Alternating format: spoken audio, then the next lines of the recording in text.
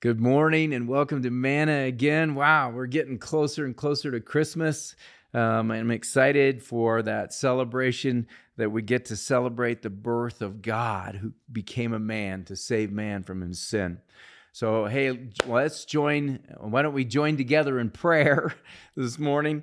And we'll pick back up in hopefully as we wrap up this beautiful work of the Holy Spirit and understanding who He is. So why don't you join me in prayer? Father, thank you again for the treasure that you put in us. You seal us for the day of redemption. That's what your word says. And so for that day of Christ Jesus, we need not worry or fear. We can know that we have eternal life, as your word says. And so we rejoice in the blessing of the work of your Spirit. Have your way in us. And for those that don't know you, Lord, draw them by your Spirit to you, that they would know the treasure of the love that you have for us, full of grace and truth and forgiveness and kindness and full of mercy. Bless you, Lord Jesus. In your name we pray.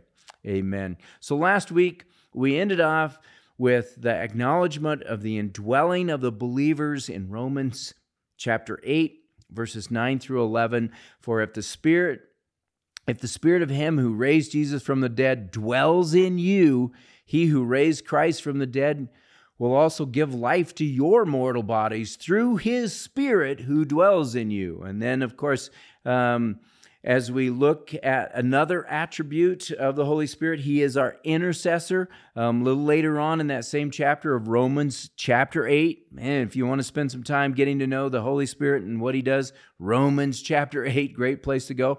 But here specifically, Romans 8:26, something that I think hopefully will bless your heart.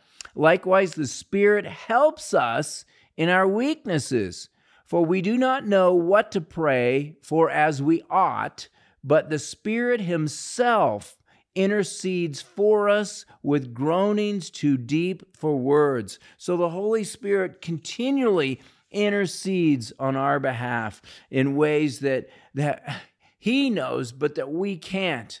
And so what a merciful and loving God that we have. And of course, the Holy Spirit is, as Jesus taught his disciples as recorded in John chapter 14, beginning verse 26, he says, "But the Helper, the Holy Spirit, whom the Father will send in my name, he will teach you all things and bring to your remembrance all things that I have said to you." And so he does that. God so does that. And even in those times when it's like, man, I don't know what to say, Lord, but he provides what we need to say. And you don't have to think it through. He will guide and provide for you. But the thing that I want to address today is one of the sad parts about the Holy Spirit is when we deny the work of the Holy Spirit. It's called the blasphemy of the Holy Spirit.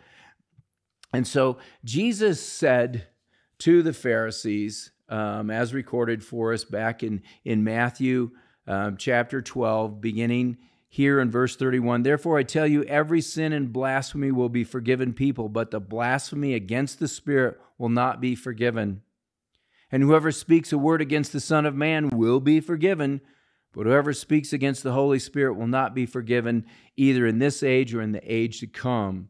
And then Mark, he writes it this way for us in Mark chapter 3, verse 28, "Truly I say to you, all sins will be forgiven the children of men of whatever blasphemies they utter, but whoever blasphemes against the Holy Spirit never has forgiveness, but is guilty of an eternal sin, for they were saying he has an unclean spirit." So what is that unpardonable sin? The guilt of this eternal sin is falsely characterizing the work of the Holy Spirit as though that it's the work of Satan, a demonic spirit. But greater and more clarity comes from the unpardonable sin is the sin of unbelief, of rejecting the work of the Holy Spirit in our lives. Because we remember that God, His purpose by the work of the Holy Spirit convicts the world of sin and of righteousness and of the judgment to come, because He loves us. John 3:16, for God so loves the world that He gave His only begotten Son, that whoever believes in Him shall not perish but have everlasting life. So to resist the conviction and willfully remain unrepentant is to blaspheme the Holy Spirit of God, saying, no, God. There is no pardon then for that person, either in this age or the age to come. For a person who rejects the Spirit's prompting to trust in Jesus and dies in their unbelief and is separated from God for eternity. It's a big deal.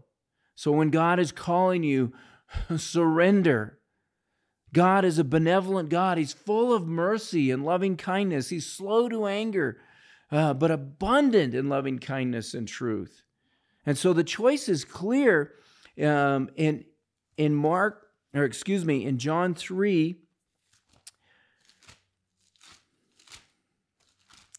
Let me get over there. I'm sorry here.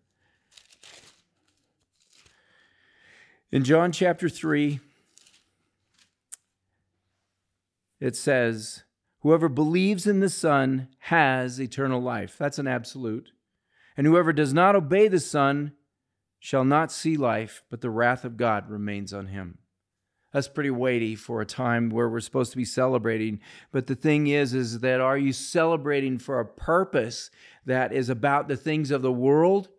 Or are you celebrating about the things of God, and that God has done this miraculous, amazing work to come to become a man, non-threatening way to become a man, to live a life without sin, to be just, to give His life for us so that we could be forgiven, and to live then in a way that we get the message, the opportunity to share the message of hope, that God puts it in our care, in our hands, because He's changed our lives.